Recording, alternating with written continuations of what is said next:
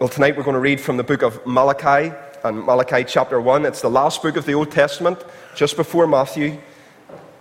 Malachi chapter 1, and if you're reading from a Pew Bible this evening, you'll find it on page 960, Malachi chapter 1.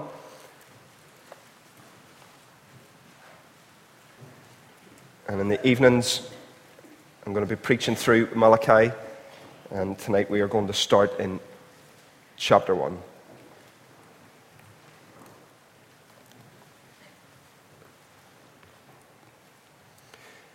And this is God's word to us here this evening.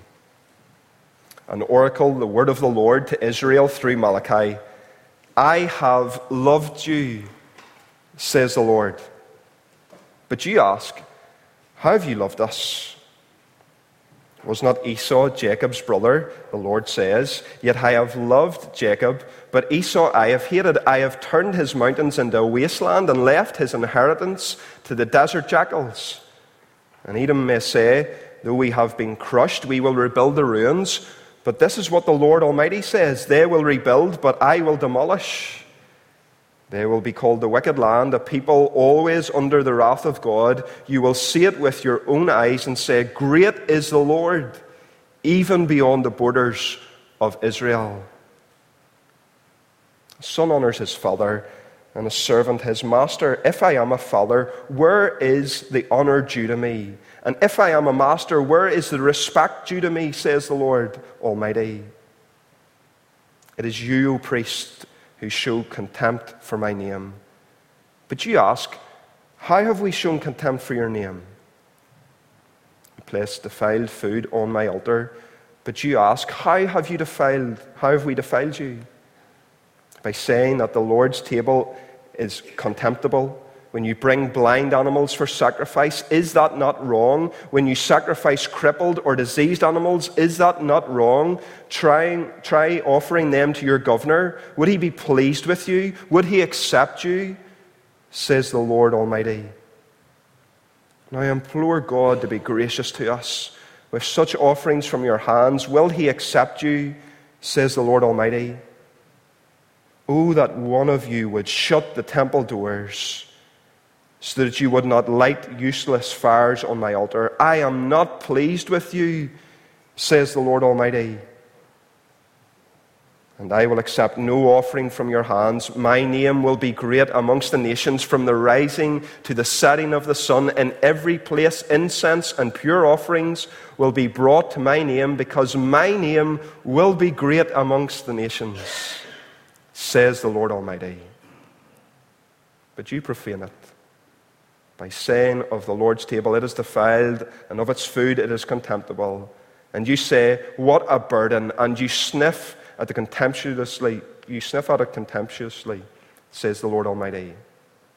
And when you bring injured, crippled, or diseased animals and offer them as sacrifices, should I accept them from your hands, says the Lord? Cursed is the cheat who has an acceptable meal in his flock and vows to give it, but then sacrifices a blemished animal to the Lord. For I am a great king, says the Lord Almighty, and my name is to be feared among the nations. Amen.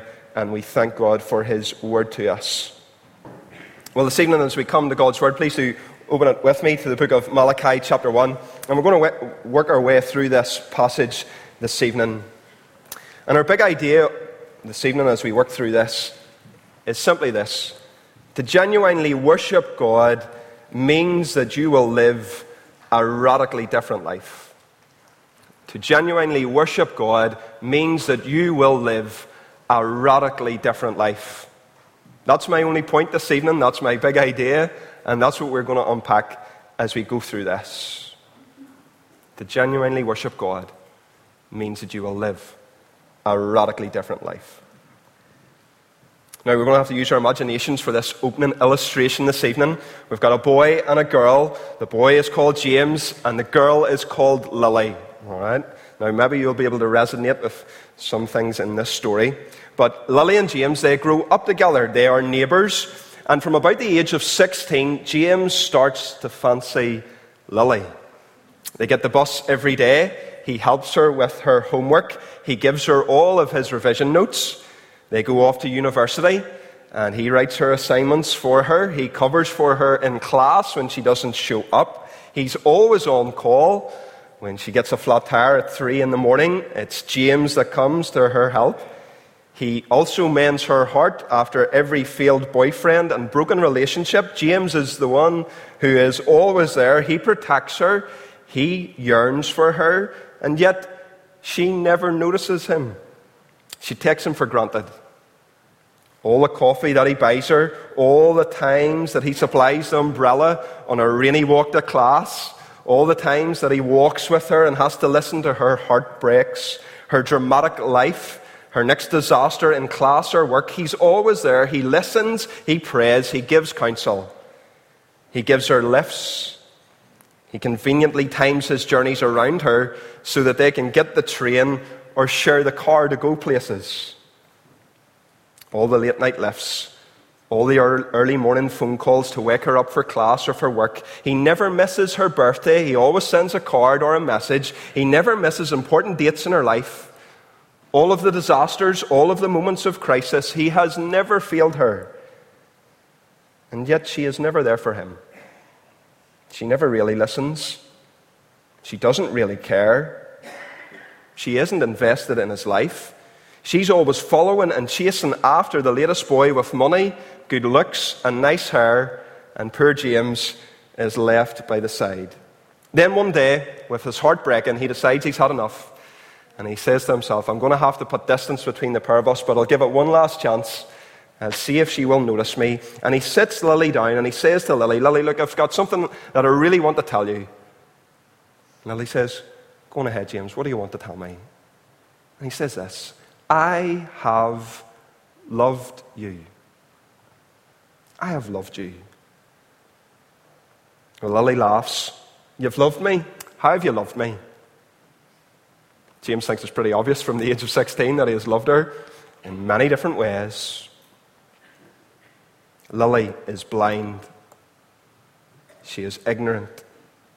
She is rude. She is distant. She is unthankful. She is uncaring. She is forgetful. And the problem is that James doesn't have her heart. Well, as we come to Malachi chapter 1, look at how this book starts. God speaks, and what does he say? I have loved you. I have loved you. It does not start with the people and what they have and have not done, but it starts with the Lord, and he has these first words, I have loved you. And I want you to hear that tonight. If you're taking notes, write that down. The Lord speaks, and he says, I have loved you. And tonight, Christian brother and sister, if you have been struggling with assurance this past week, if you've been struggling with trying to follow Jesus and live for him the way that you ought to, or if you've been caught in the middle of bad news, annoying friendships, the busyness of life, the pressure of family, the pressure of that project and work that needs done, and you're wondering, where is God in the midst of all of this, and you feel like throwing in the spiritual towel, stop. The first words that I want you to hear tonight are God's words. And he says, I have loved you. God here in the book of Malachi and in chapter 1 is revealing and he's unfolding the nature of his love, not first as something warm and gentle and kind and tender, although it is that, but as something awesome and as something strange and fearful in its electing freedom. There is in God's love a great and an awesome sovereignty. And that is what God draws the people's attention to first. If we want a summary of the book of Malachi, it's simply this. It's a love letter to God's wandering people. It's a love letter to God's wandering people. And this is something of the great drama of God and his chosen people, the unfaithful bride. God says, I have loved you. How do they respond? How have you loved us? Just like our little story, they are blind. They are ignorant and rude, distant, unthankful, uncaring, forgetful, and God does not have their heart. How should the people have responded? They should have responded with Lamentations 3, 22-23. God says, I have loved you. They should have responded, the steadfast love of the Lord never ceases. His mercies never come to an end. Great is your faithfulness. But they don't. What's going on here in the story as we arrive into the book of Malachi? Well, the Israelites, they've returned from the exile in Babylon, and they've rebuilt the temple, and the Lord's hand has been mighty upon them. He has brought this remnant back, and the people have not learned their lesson. They've grown skeptical of God's love. They've grown careless in worship, and as the series goes on, we'll see in many other ways the way that they have mistreated God. And here we have in chapter 1, the first and second dispute of 6. And it's all to do about their worship, their hearts, their love, and how they're so far away from God, and yet God comes and He speaks to them. I have loved you. And tonight we can see something of ourselves in Israel. Without thinking about it, we so quickly can have the same response to God. Whenever He says, I have loved you, we start to question Him. God, how have you loved me? It can be something trivial like, God, how have you loved me? I don't have a holiday home. God, how have you loved me? I didn't get that dream career that I was always after. God, how can you say that you've loved me or do love me and all that I am going through? Look at the pain and suffering that I am in.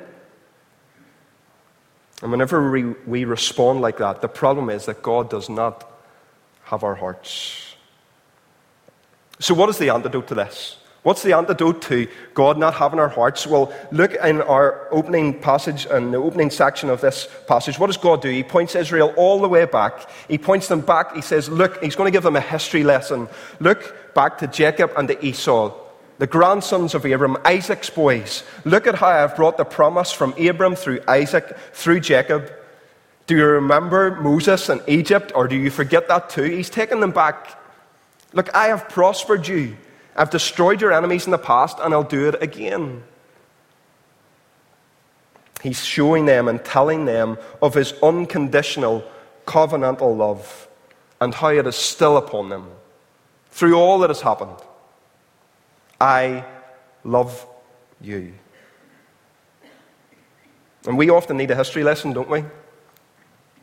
In fact, we need it every week. As we come under the sound of the gospel, we need to hear it again and again and again of what God has done for us, how He has loved us and blessed us, and yet we are forgetful. We are unthankful, and we don't see His hand upon our lives.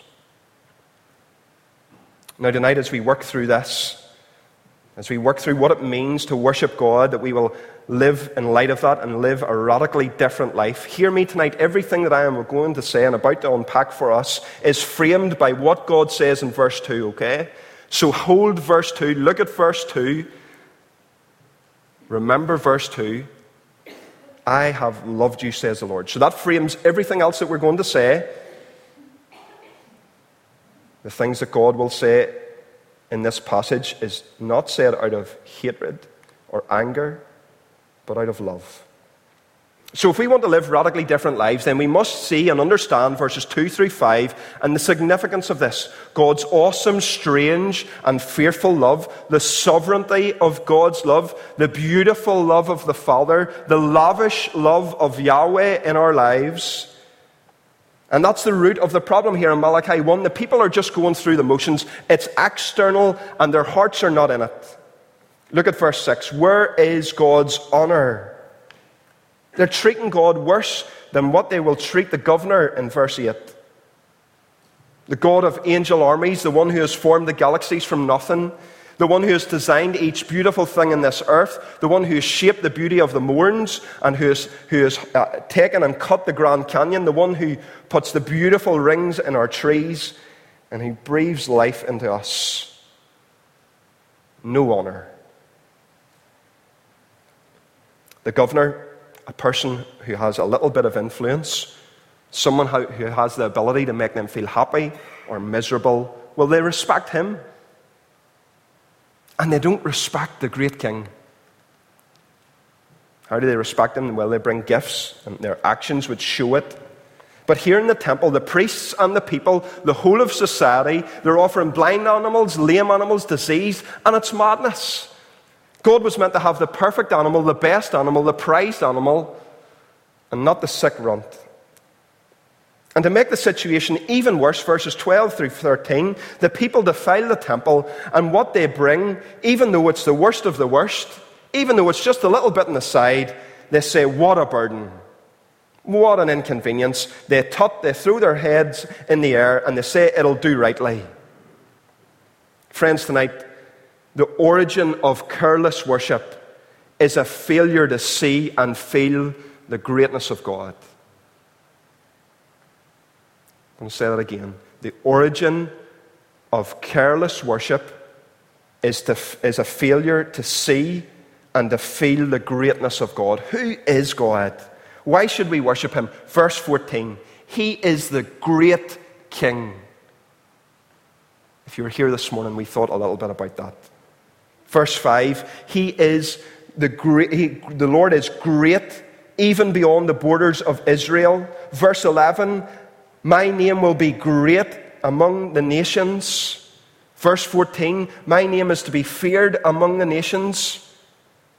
At God's name, the mountains will shake, the oceans will roar, the angels will bow, and one day every tongue will confess that he is God. He is King of kings. He is Lord of lords. And yet the people here in Malachi 1, they're given more to the governor than what they're given to God. They're taking the runt of the pack, the little lamb that isn't well, or the little animal that isn't well, and they're throwing it in, and they're saying to God, God will do you rightly. A failure to see the greatness of our God. And you see tonight, if you don't see the greatness of God, if you don't see who he is, then you will be bored with God. And you will be excited by the things of this world. Because that's what's happening here in Malachi.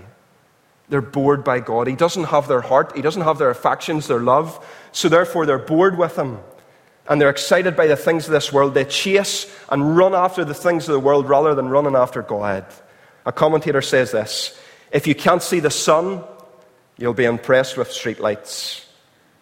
If you've never seen or felt thunder and lightning, you'll be impressed with fireworks.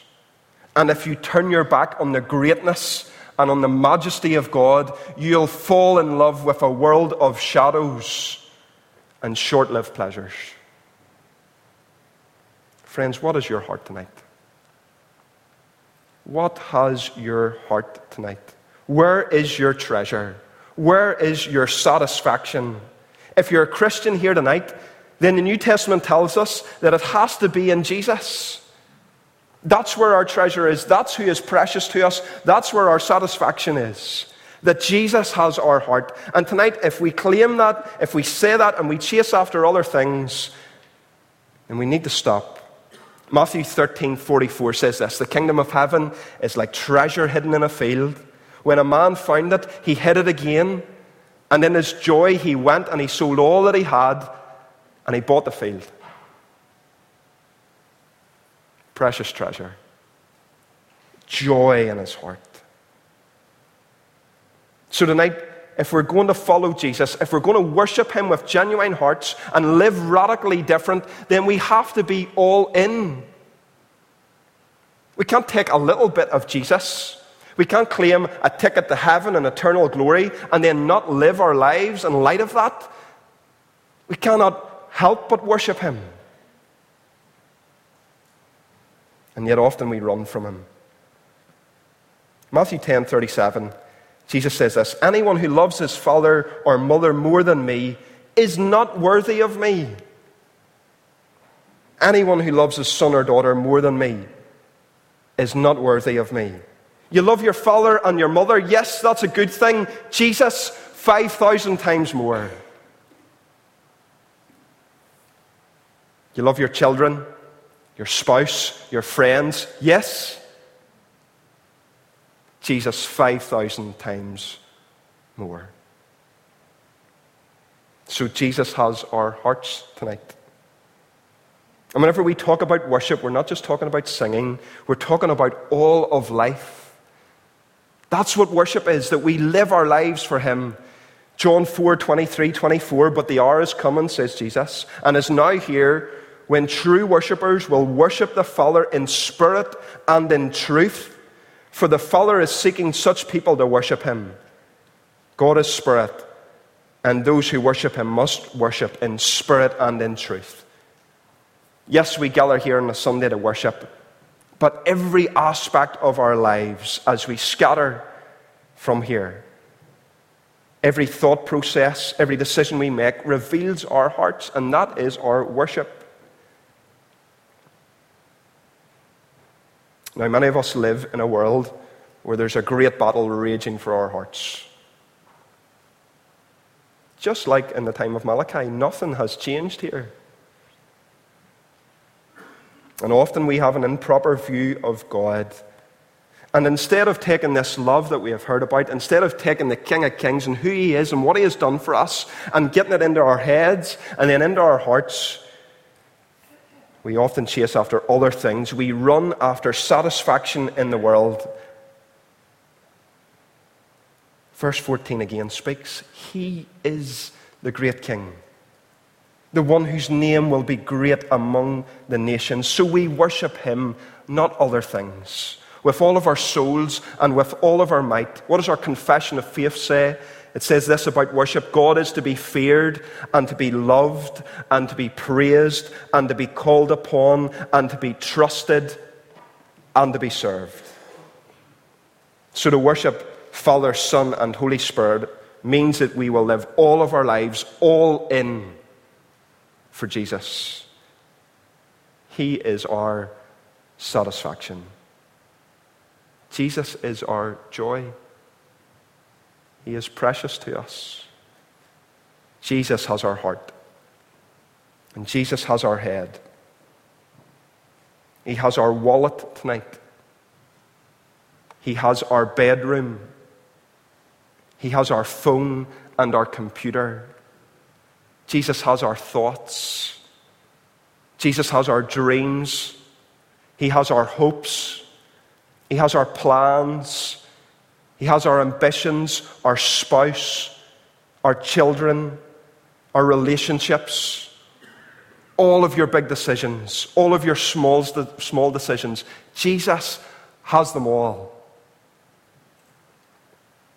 So we live as radically different people from the world around us, because the world chases after selfish ambition. Do we see tonight how radical the gospel is? It's not just a religious movement. It's not just something that can be accepted here where we give God a little bit. It changes everything about us. And do you know what? Do you know what the worst thing about all of this is? What often breaks my heart and breaks many, many people's hearts is this is not how we see the gospel lived out. Often it looks like the gospel changes absolutely nothing in our lives. We're just going through the motions.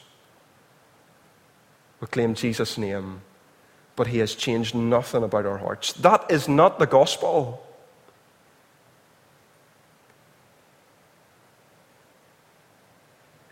For those at this time who were looking at the Israelites, the gospel didn't change anything for them. God didn't change anything for them. Worshipping God didn't change anything. It was of no cost to them. There was no joy. There was no change in their hearts. Can you imagine, if you were looking at one of these people, what the comments would have been? Your God, you tell us He's the great God, the one who's to be feared amongst the nations, and yet you can't even give Him your best little lamb. You can't give Him the best animal that you have. And you say He's the great King of Kings and the Lord of Lords. Friends, tonight, to be born again means that we have a new heart. Whenever God, the King of Kings, the one who is to be feared and to be honored, whenever He comes and changes us, He gives us a new heart. That's what it means to be born again. New desires. A shift in the orientation of our hearts. Not the world, but Jesus. And yet often to our shame, we think of worship like this. We think of worship as a burden, as a checklist, as a tick box, as an exercise, as a painful, boring, useless, pointless thing that has to be done. And friends, if that is us this evening, why do we even bother? I think some of us often have a fear of following Jesus too seriously.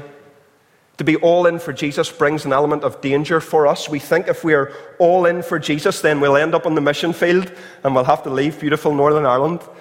Or you think that you'll end up maybe in ministry.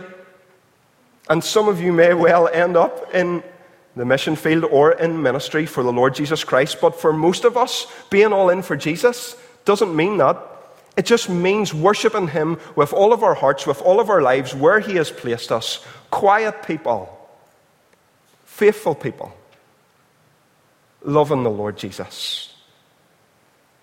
So coming to the Lord, being all in for Him in worship, doesn't mean that you have to surrender your dreams and your hopes and ambitions. Rather, it means that Jesus takes them and He changes them.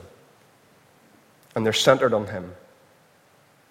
So what do you have to fear for being all in for God?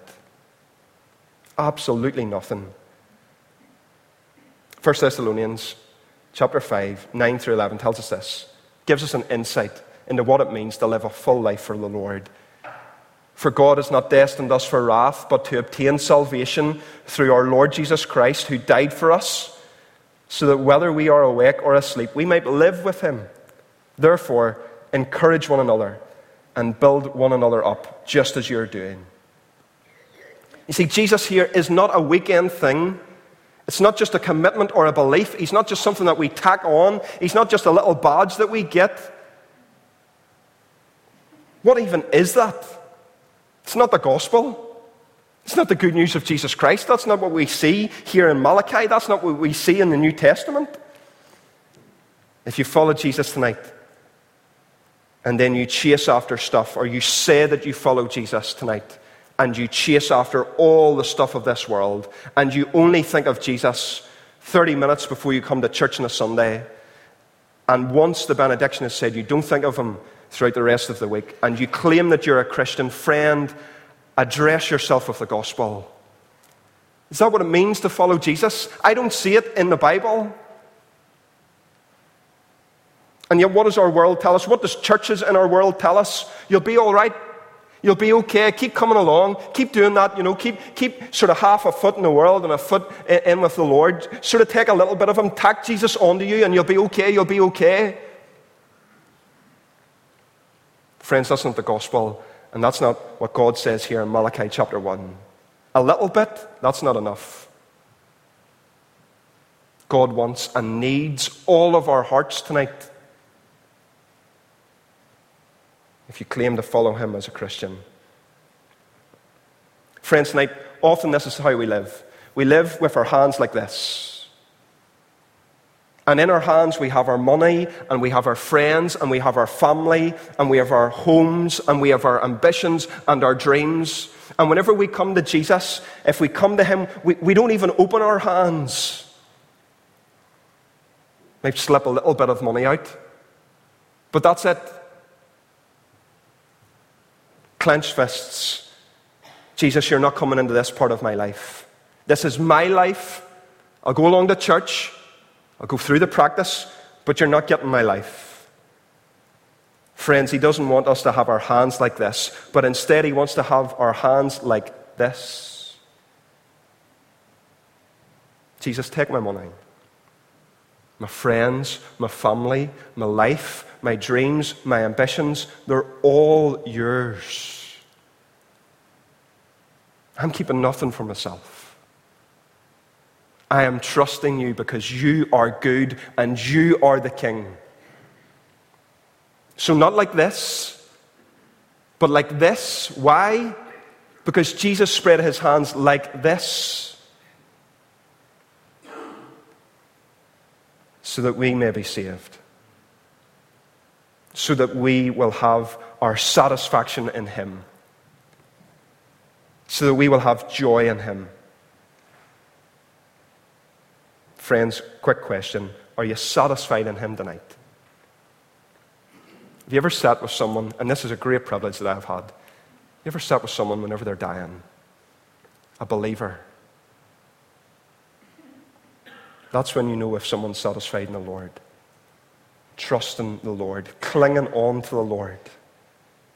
As their earthly life slips away, they have a great assurance of their eternal life in the Lord Jesus Christ. What has your heart tonight, friends?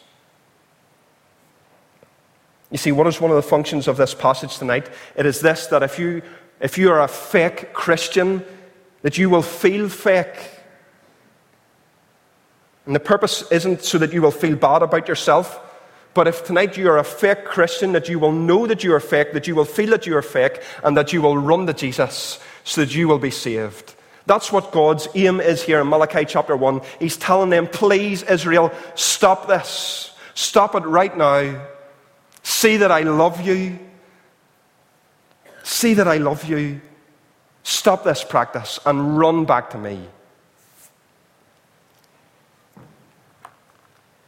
Verse 14. Cursed is the cheat. Friends, our passage tonight is not about idol worship. It's not about pagan worship. They're coming along to worship God. They're coming along to worship Yahweh, yet they're doing it in a mediocre way. It's lazy. It is forgetful. It is distant. It is uncaring. It is unthankful. It's apathetic. It's comfortable worship for them. Nigel's been leading us through the book of Revelation. What's worship like in the book of Revelation? It's not apathetic. Hail the Lamb. Hail the Lamb. The angels praise him. Do they do it with apathy? Not a bit. Here's a quote. I hate going to church. It is frustrating. It is boring. It's full of hypocrites who are just going through the motions. It's a massive waste of time. It's cold and it's heartless. We'd be safer saying nothing at all and closing the doors. Who says that? Presbyterian? Maybe. An atheist? Maybe. Verse 10. They're God's words. Oh, that one of you would shut the doors, because I'm not pleased with you. Either we're all in or we're not. God's heart breaks over the people here. He wants them to see him. He wants to see all that he has done for them. All the way through their history. So where do we go from here tonight? Remember we said about verse 2 right at the start. In spite of the people's checkered history here, in spite of their complicated present, what happens? God still loves his people. God doesn't bring judgment, but he comes with a word of love. Friends, tonight, our everyday apathy in worship for our God is met with God's extraordinary, lavish love in his Son, the Lord Jesus Christ. Do we get that tonight? Our apathy is met with God's extraordinary, lavish love in his Son, our Lord Jesus Christ. What's our response to tonight? Our response isn't that we feel lowly, that we feel guilty or burdened, but our response coming away from tonight is, boy, I want to live my life worshiping the Lord Jesus Christ. I don't want to give him half. I don't want to give him a percent. I want to give him all of my life. I don't want to live like this, but I want to live like this because Jesus died for me on the cross of Calvary. Because he loved me, I want to live for him. And I don't know what that means for me. I don't know what the future is going to hold for me. But he's a good God. And I'm going to trust him. And I'm going to live for him. And I'm going to worship him forever. Every day that he gives me, I'm going to rest in his love. So friends, tonight, and this includes me, what do we need to do? We have to run to Jesus. We've got to run back to him. And we get up and we run back to him and we say, Father, we are sorry. Jesus, we are sorry for all the times where we didn't worship you, and we run to him, and he comes out to meet us, the Father's arms open wide, and he says, son and daughter, I am so glad that you see tonight that I have loved you. Here's a robe. Here's a great ring. Put it on your finger. You're my son and you're my daughter. Come and worship me. And he throws a great banquet for us. Friends, tonight we run back to Jesus. How do we become wholehearted worshippers? We hear these words, I have loved you. And we pray tonight that it is by the power of the Holy Spirit that he takes our cold hearts and he ignites in us adoration and praise. You are my people. You are saved, rescued, redeemed, ransomed. You are sons and daughters of mine. To worship God then for us means that we will live radically different lives here in this world. Tonight, may God teach us here at Hill Street how to worship him with all of our lives. Let us pray.